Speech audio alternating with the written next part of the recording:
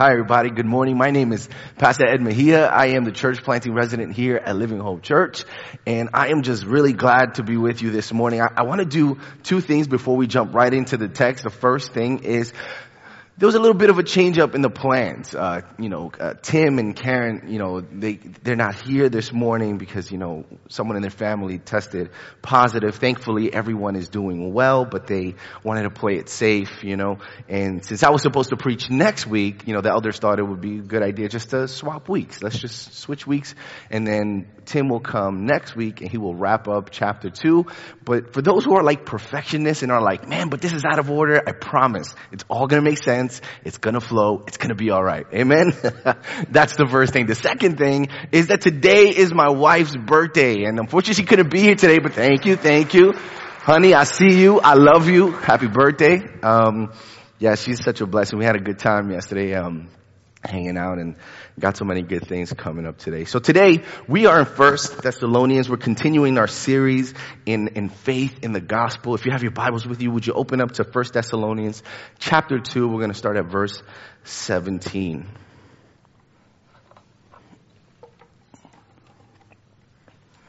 And while you're getting there, so my son, Elijah, when he comes out of school, he tells my wife, hey mom, can I go hang out with dad at his office? Like, he gets out of school a little earlier than I do. And so my wife will text me when she's on the way home from picking them up, and she's like, hey, the kids want to come over. They want to just hang out in the office. Is that okay? Can they do homework? And then you send them home? I'm like, yeah, for sure. And so I don't get out to work till like 5. So they're still seeing me work while they're hanging out and doing homework with me, right? And so calls would come in and I would help customers. I'm in property management, so I'm like constantly on the phone with residents and all this other stuff.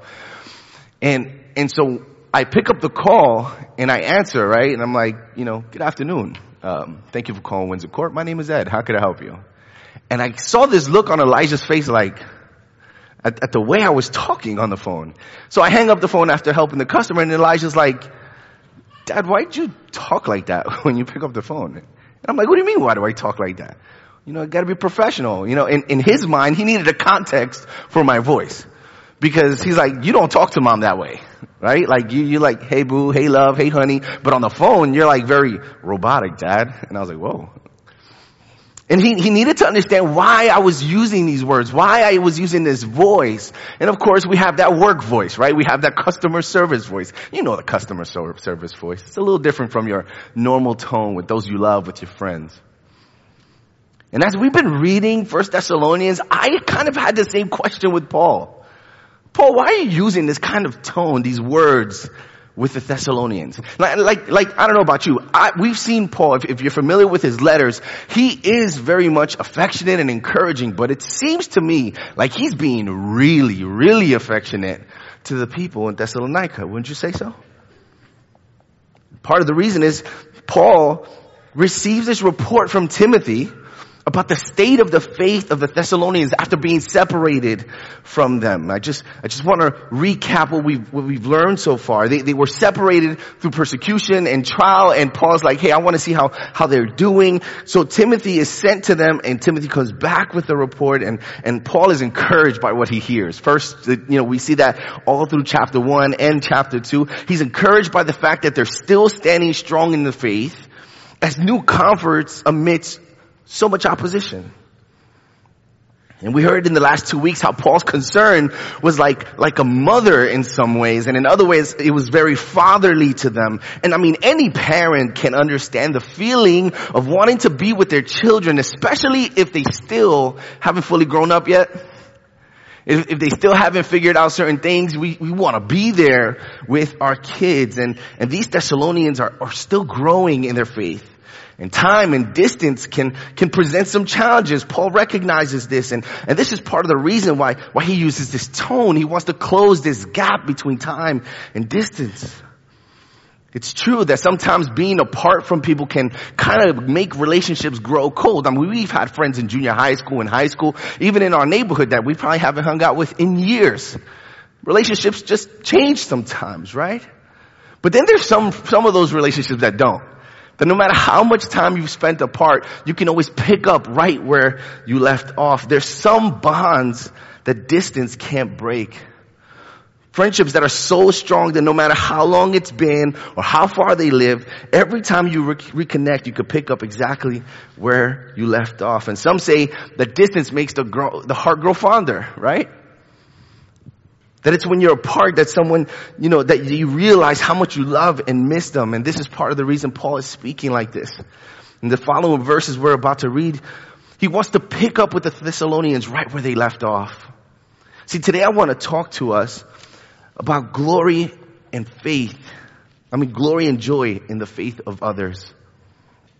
See, for Paul, the Thessalonians weren't just some people he ministered to. Like they weren't some project. It wasn't just this thing he was just doing. No, he really cared about them. He didn't forget about them. He loved them dearly. The state of their faith mattered to him. In fact, he found glory and joy in the faith of the Thessalonians. And as we unpack this section this morning, I want us to see how you and I can also find glory and joy in the faith of loved ones. So let's read verses 17 through 20. Paul says, "But since we were torn away from you, brothers, for a short time in person, not in heart, we endeavored the more eagerly and with great desire to see you face to face. Because we wanted to come to you, I, Paul, again and again, but Satan hindered us. For what is our hope or joy or crown of boasting before our Lord Jesus at his coming? Is it not you? For you are our glory and joy." Paul starts this section by describing this time of separation as being torn away from them. This image of being torn away, Paul's communicating this was out of his control. In fact, the Greek verb in this text literally means to be orphaned. And I'm not even going to try to pronounce the word. But the way he describes to be torn away, he uses this Greek word, and he uses this one time in the New Testament, and it's this time, and it's basically the sense of to be orphaned. To Paul, it was as though his family was being torn apart when he left them. And though he had left them physically, he affirms the brothers and the sisters that they were still in his heart. For Paul, it was not out of sight, out of mind. For him, it was out of sight, but firm in my heart. He says, we endeavored the more eagerly to see you, meaning for Paul, the more time he spent apart from them actually created a greater desire to be with them. He desired to see them face to face. Paul wanted FaceTime, and I'm not talking about like iPhone FaceTime. He wanted face to face time. And the truth is we need this. I'm grateful for technology. It's been a blessing, especially in the middle of this pandemic and all this stuff for sure. But there's nothing like being face to face with the one you love. I don't think sometimes, especially in our culture today, I don't think we're all aware of how much we need this. We're wired for this. Think about this for a second. Before sin entered the world, God saw Adam alone and said, it is not good for man to be alone. In our design, in the way he created us in his image, the fact is that God created us to come together. Being together is God's good design for us to flourish and to thrive. Being face to face also, this language Paul's using of being face to face is a picture of transparency and honesty. It's hard to hide how you feel when you're in person. Sometimes it's hard to even talk with people through text, right? Because you don't know how they sound. You don't know what tone they're using, right? But being face to face presents all this transparency. You get to see it firsthand. If something doesn't sound right, sometimes some of you guys can't even hide your face. It's true. You got this face that just reacts. You just respond. It shows in your body language what you think and feel at the moment. This picture of being face to face is a matter of knowing that in the gospel we are safe to be honest and real about where we are and how we feel. Paul wanted to be face to face with them. And we need that too. Being face to face with those we love is a necessary component to growing in Christ and standing firm amidst opposition. See, check this out. Paul could have heard this report from Timothy and said, hey, the Thessalonians are doing great. You know what? Let's just encourage that. Hey guys, keep up the great work. Love, Paul. No. Paul said, no guys, I've been wanting to get to you. I want to be with you. I want to be face to face with you. I'm wanting to be around you. And I genuinely believe that his eagerness is demonstrating that for Paul, he knew the importance of how being together would help them grow. He knew how necessary this is to the Christian life. See, for Paul, he found glory and joy in their faith. He found glory and joy in the faith of his loved ones. And consider Paul's journey, right? How the Lord radically saved him. He's face to face with the Lord. And the first thing the Lord tells him after he blinds him is, go meet Ananias. Go to someone. Get face to face with him. So much growth happened in that moment. And Paul, if you look at his journey, his growth from that moment on, there was always someone with him. He had Barnabas and then he had Silas and he became a part of the community of God. And he just knew, you can't do this alone. Paul needed others the entire way. In church, you and I do too. And in verse 18, Paul tells the Thessalonians what prevented him from getting to them. Let's read verse 18. He says, we wanted to come to you, I, Paul, again and again, but Satan hindered us. Here we see Paul continues to prove his longing for them. He's expressing this out like, I wanted to come to you. I mean, we wanted to be there, but me specifically, I myself, Paul, wanted to be with you. But Satan hindered us. He says, some people thought that when he says Satan hindered us, it was pointing to like maybe civil officials who were kind of causing issues with getting in, or maybe the local Jews getting in the way of Paul returning. But I don't think that would have stopped him. If you know Paul well enough, they left him beat up for dead. And he went back into that city. Paul got beat up, taking the gospel somewhere, left for dead, gets back up and goes right back into the city. I don't think that would have been enough to stop him from getting back to Thessalonica, right? Civil officials and just pushback from the local Jews. No, some scholars think it's possible that Paul's referring to an illness, right? Like in 2 Corinthians 12:7, he calls the thorn on his side a messenger from Satan. But his use of us, this plural, I don't think he was referring to illness necessarily, because he doesn't mention anyone else being ill. Church, we cannot deny that there is a real devil in this world. That he's actively opposing God's people. That he's working to hinder gospel-centered community. At times, Satan hinders God's work through other means as well. Like he uses people to oppose the gospel, or illness, or difficult circumstances. Sometimes even our own sin. And if I be honest with you, as I was reading this, it felt so real to me. When I look at our culture right now, I feel like there's no question in my mind that Satan is at work in our culture.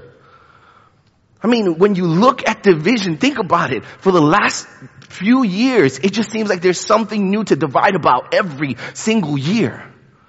A few years ago it was Black Lives Matter versus All Lives Matter. Then we're talking about other racial divides. And then it's politics. And did you vote for this one or for that one? And now it's, do you have a mask? Do you not have a mask? Do you have a vaccine? Or do you not have the vaccine? Do you have faith or do you not have faith? Like, there's always something to fight about. This religious infighting. And look, I'm not saying that our sin doesn't play a role in all this. I'm not saying that. But we must not overlook the fact that Satan is out to hinder us. That Satan is out to stop you from hearing the gospel from people you love. That he's out to stop you from sharing the gospel with people you love. Satan is a constant enemy to the work of God.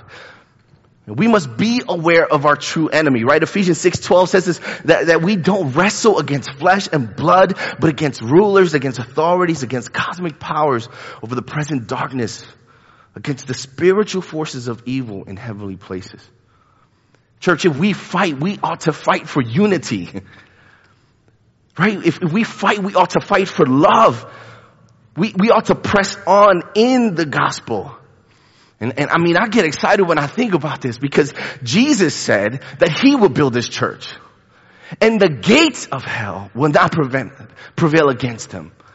I gotta preach this like I feel this because think about this. Considering the amount of effort that the enemy is putting forth, it's clear that he knows the value of the church coming together. Because when the people of God come together, when we center around the gospel of Jesus Christ, lives are changed, faith is strengthened, the lost are found, the broken are healed, the orphan finds a home, the dead is raised to life. When we come around the gospel, when we get together, we get to experience the power of God.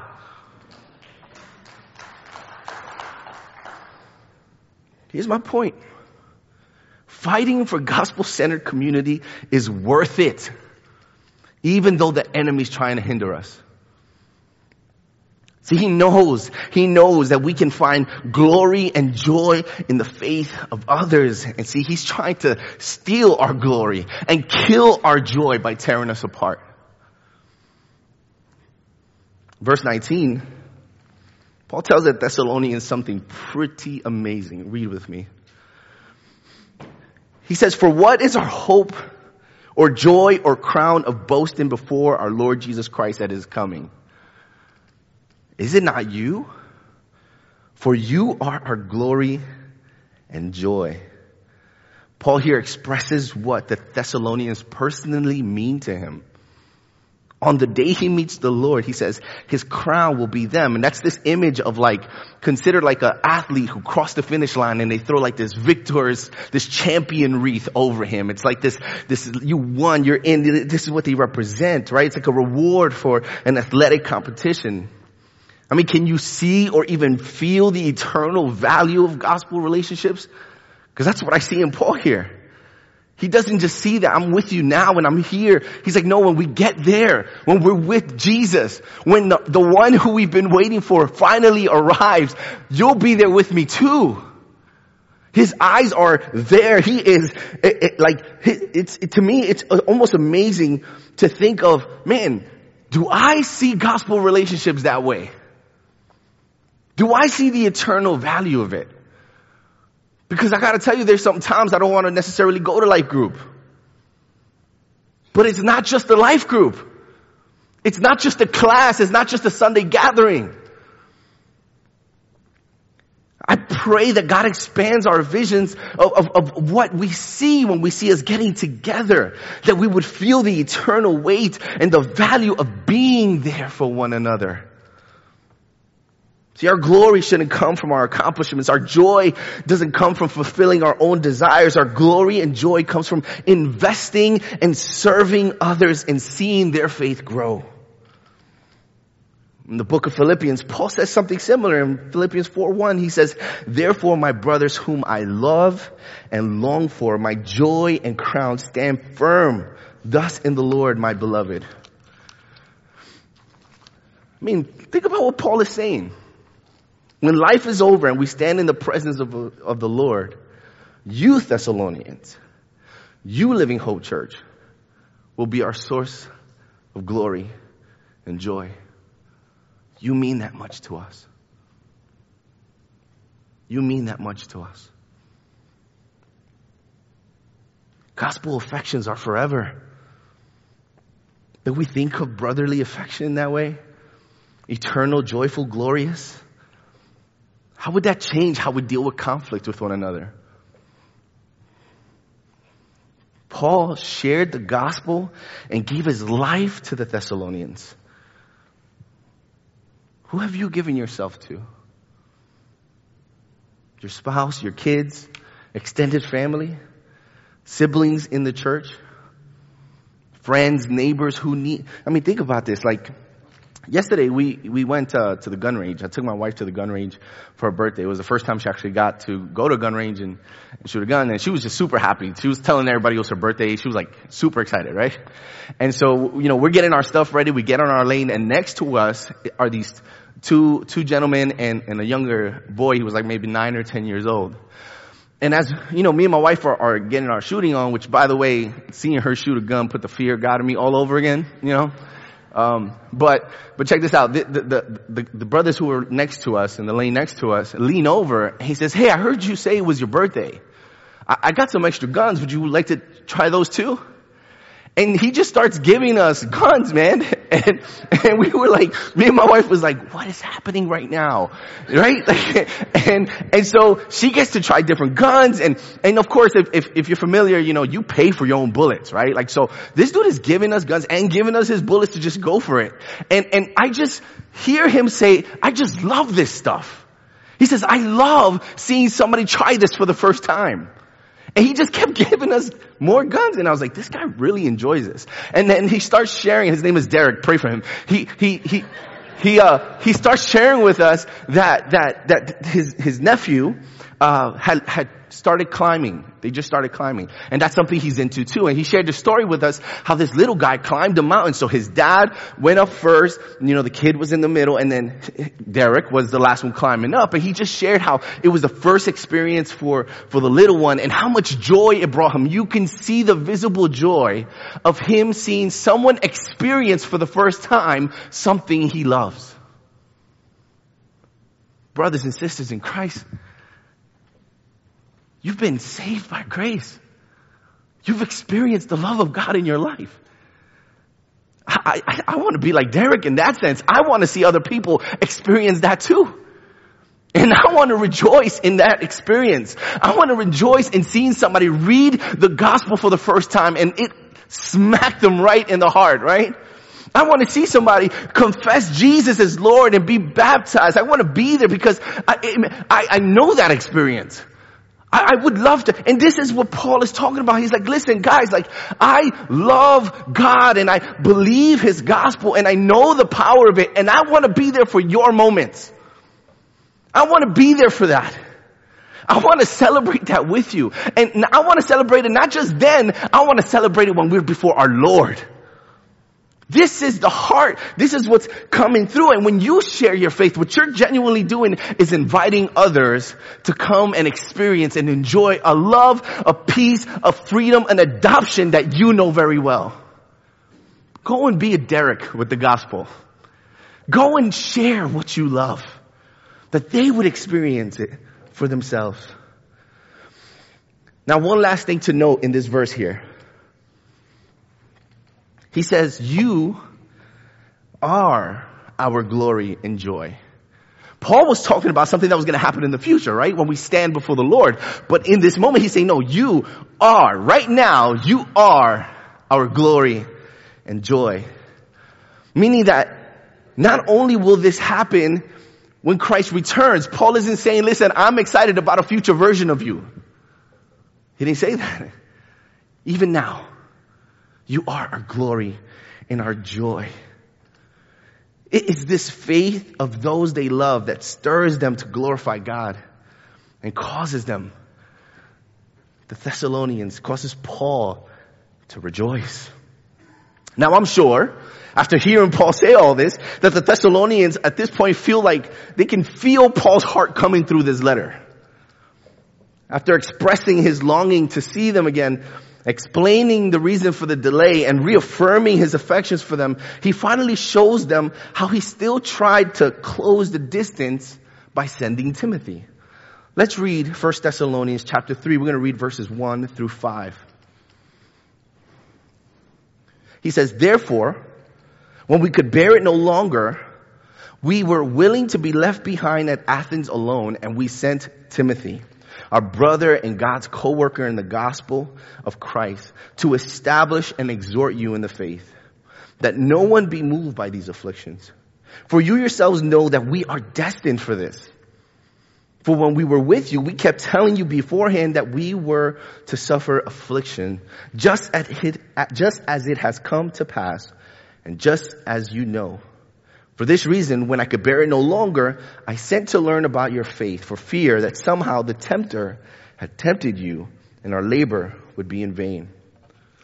So Paul, in the light of the fact that he couldn't be there physically, he couldn't be with them in person, he wanted to close that gap so bad that he would rather be alone and send an important member of his team over to them.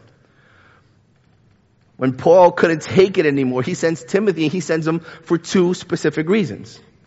The first reason we read was to establish or exhort them in their faith. Timothy's task was to strengthen them in their faith, to prevent them from being moved by the persecution and affliction they were facing. And the second reason he sends Timothy is because he wants to hear a report. He wants to hear back. He said, I sent to learn about your faith. Now notice that Paul's description of Timothy is pretty specific. He says he's our brother and God's co-worker in the gospel of Christ. I think this description is to emphasize that this gospel movement is not Paul's movement. It's not his. It belongs to Jesus. And he has given church leaders to support the mission of making disciples. It's also possible that Paul was making this endorsement for Timothy, because, he was younger, right? Paul called Timothy our brother, suggesting this equality in the Lord's work with Paul and Silas. In relation to the Lord, Timothy was a hardworking servant. He was zealous, he was humble, he was willing. Here's the big idea here.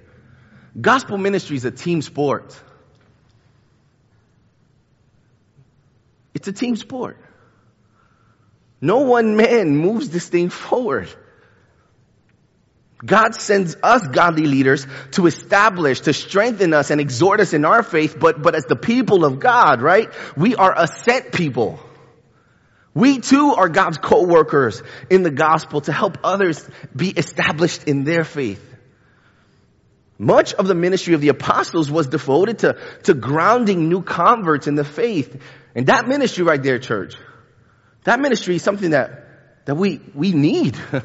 They needed it then, we need it today. And we were talking, yesterday we were in the cohort for Acts 29, and we were speaking on the topic of discipleship. And one of the things that came up is look, there are specific requirements to being an elder and a deacon, being a leader in the church. That's listed, we got that in the Word. But to make disciples, the requirement to make a disciple is to be a disciple. That's for all of us. Establishing someone in the faith is something we are all called to do. To help people become strong in their confidence in the gospel. That's something for all of us. There's a place for you. And finally, we see Paul open up about his deeper fear or concern for the Thessalonians. See, because the Thessalonians were his glory and joy, he had concerns for their well-being. First fear he had was that he feared that the suffering and affliction would be too much for them to handle. That they would get crushed under it. The other thing he was concerned about was that Satan would have taken advantage of this suffering, taken advantage of all this, and lure them away from the truth. But Paul reminded them that these afflictions were to be expected. And I really think he did that for a couple reasons. Because Paul wanted them to know that the trials are not necessarily a sign that God's not favoring you. That you did something that displeased God, that your suffering is the cause of something you did.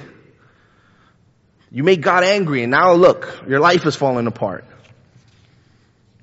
When trouble comes, sometimes we as Christians often react by doubting that we are where God wants us to be. We often think that we've done something wrong and that God's just displeased with us, but that's not the truth at all. Our standing with God, it's not in our performance. It's in Christ. And you are always in His favor. All things work together for the good of those who love Him and are called according to His purpose, right? And even us as mature Christians, right? We can react this way too. And I love that the Bible doesn't hide this from us, right? Because a few years later, Paul writes to Timothy in 2 Timothy, he tells him, listen, everyone who wants to live a godly life in Christ Jesus will be persecuted. Even Timothy needed reminded of this. This is a part of Christian living. This is the part of what the Christian life is about. And yet we sometimes are knocked out. And let me give you this analogy from, I'm a big boxing fan, right? And in boxing, they teach you, of course, some offense and some defense. Offense is throwing punches. Defense is not getting hit, right? And so the idea of defense is they'll teach you how to slip, means you moving over, how to dodge punches, how to block punches, all this stuff. But one of the things they also teach you is how to roll with the punch. In boxing, the worst punch is the one you don't see. And so part of rolling with the punch is anticipating that the punch is coming. And if the punch is coming in this direction to knock you out that way, rolling with it means going with the momentum. What that does for you is that it avoids serious damage, number one, and it softens the actual impact. Paul, in reminding them that, hey, suffering will be a part of our lives, is trying to teach them how to roll with the punch. It's not that the punch won't come, but when you're prepared for it, it won't knock you out. And this is the idea that we need to remind ourselves that God has given us a community, that God has given us His gospel, that God has laid out the truth before us, that we live in a broken world, that we have a real enemy, to help us to roll with the punch and not get knocked out by it. And so Paul, towards the end of this, he returns to his original thought. He explained that he sent Timothy back to Thessalonica because he was genuinely concerned for their spiritual welfare. He was concerned with the condition of their faith, and that burdened his heart. His question was, are they still trusting in God, or had they abandoned Him and returned to paganism? Paul was concerned that they had lost their salvation. He wasn't concerned that they had lost their salvation. Let me rephrase that. Sorry about that. He wasn't worried about them losing their salvation. He was concerned that they would cease to walk by faith. That they wouldn't trust God in all circumstances of life. Paul's other concern too was that his labor might be in vain. Not their faith, but his labor. And he references Satan as the tempter, right? He's mindful of Satan's activity in the Garden of Eden. That the lies that come into our ears when we're going through difficult times. Does God really love you? Does God really care? He was concerned that Satan would approach them that way. That Satan would approach the Thessalonians like Satan approached Jesus in Matthew chapter 4. Where he's vulnerable, hungry, and tired, and 40 days of fasting. And in that moment, that's when the enemy comes. And he says, if you're really the Son of God, taking advantage of the situation. He was concerned that Satan would use the persecution they were going through to turn them away from what they knew to be God's will. God wanted them to persevere in the midst of trial by faith. Paul's concerned that Satan would snatch the seed. You know what's crazy? As I was reading this, I was thinking back about the parable of the sower. It seems like that was kind of like in Paul's mind, like, hey, man, could it be that Satan is out here trying to immediately come and take away the word of God that I've sown by all the things that they're facing? See, he loved the Thessalonians. They were his glory and joy. And so he sends Timothy to encourage them in the faith, to build them up so that they wouldn't be moved from the hope of Christ. In other words, what Paul was trying to do with Timothy was to help them grow deeper and deeper roots. The truth is, we can't stand alone against affliction. I'm going to say it again. We can't stand alone against affliction. A year ago, when COVID was really at its it blew up, I think in March. It ran through my house, man. And it really put a beating on us. I had to take my wife to the hospital twice. My mother-in-law was living with us. She got it. So she had it for 10 days. My wife had it for 10 days. And then I was the last one that got hit with it. So it was like a month of dealing with this in our house. It was rough. But I got to tell you, even though we couldn't embrace anyone at our church, it was 30 days of food and supplies outside every day. When I took my wife to the hospital, when we called the ambulance to come and pick him up, I called my mom, and she just cried and prayed with me and said, son, we're going to believe God. I could not have endured that. We could not have endured that had it not been for the people of God to help us, to strengthen us, to keep us. I remember it. I remember I was on the phone, and I was like telling my mom, Mom, like, I feel like God, like, what's up, man? Like, what's going on? Like, it was such an interesting thing. I could be honest about where I was, and she could hear the pain, and she could hear the affliction, and she can hear the struggle, and she could say, son, he's with you. He never left you. He'll never leave you, never forsake you. What's my point? We need each other. We need each other to grow in our faith, to encourage the faith of one another. We need one another. And Paul's concern here for the faith of others has me having to bring this question to you this morning. How's your faith today? How have trials and tribulations that you've been living through affected your life, your faith right now?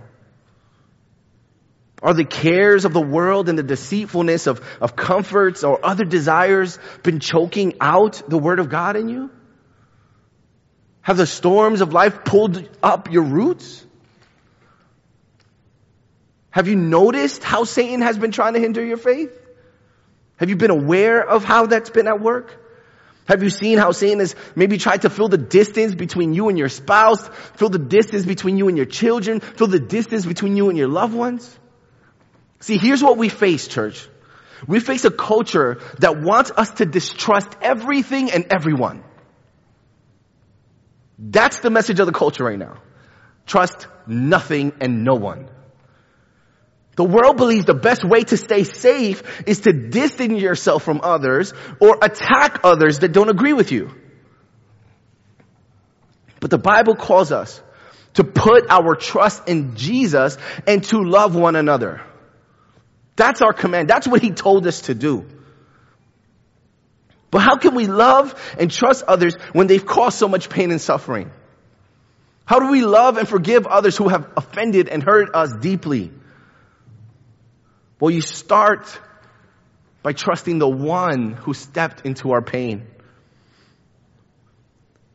The one who was also tempted by Satan in his most vulnerable time and overcame temptation on our behalf. Jesus, he's the one who closed the distance between us and God.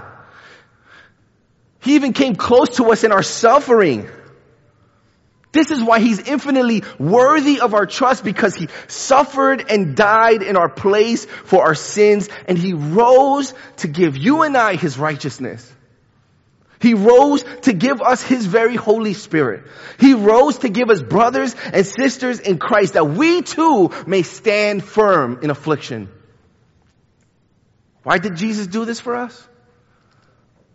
Because you and I are his glory and joy. I'm going to call the worship team up, if you wouldn't mind coming up. Listen, as we close, let me remind you of the words of our Lord in John 16:33.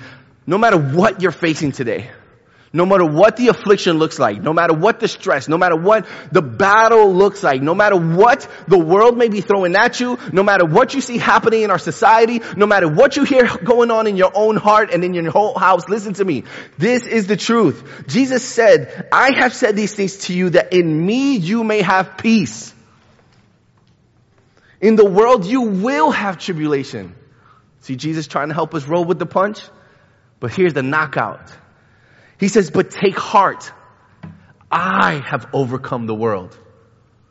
Jesus is our victor. Jesus is the one who has conquered and overcome the world. So I want to plead with you today to put your faith in the gospel, to rely on your brothers and sisters to keep you standing in the face of affliction. Because it's the gospel that grounds us in our afflictions and suffering. It's the gospel that gives us the power to stand in the here and now, but it's also the gospel that will lead us into eternity with glory and with joy. Would you stand with me this morning?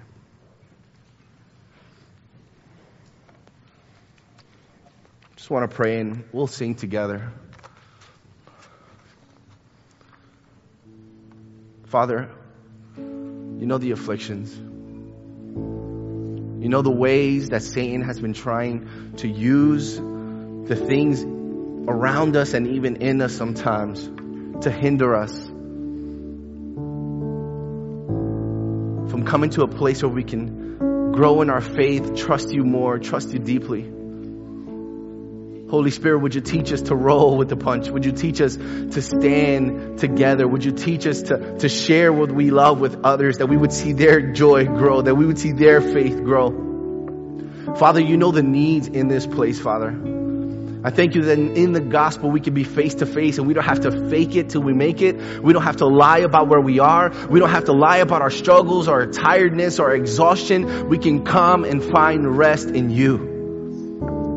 And so for the next few moments, Holy Spirit, would you come and fill and touch and heal and strengthen and unite us as we look to you, Father. Thank you that in Christ you have made us your glory and your joy. We love you, Lord. It's in your name we pray. Amen. Sing with us.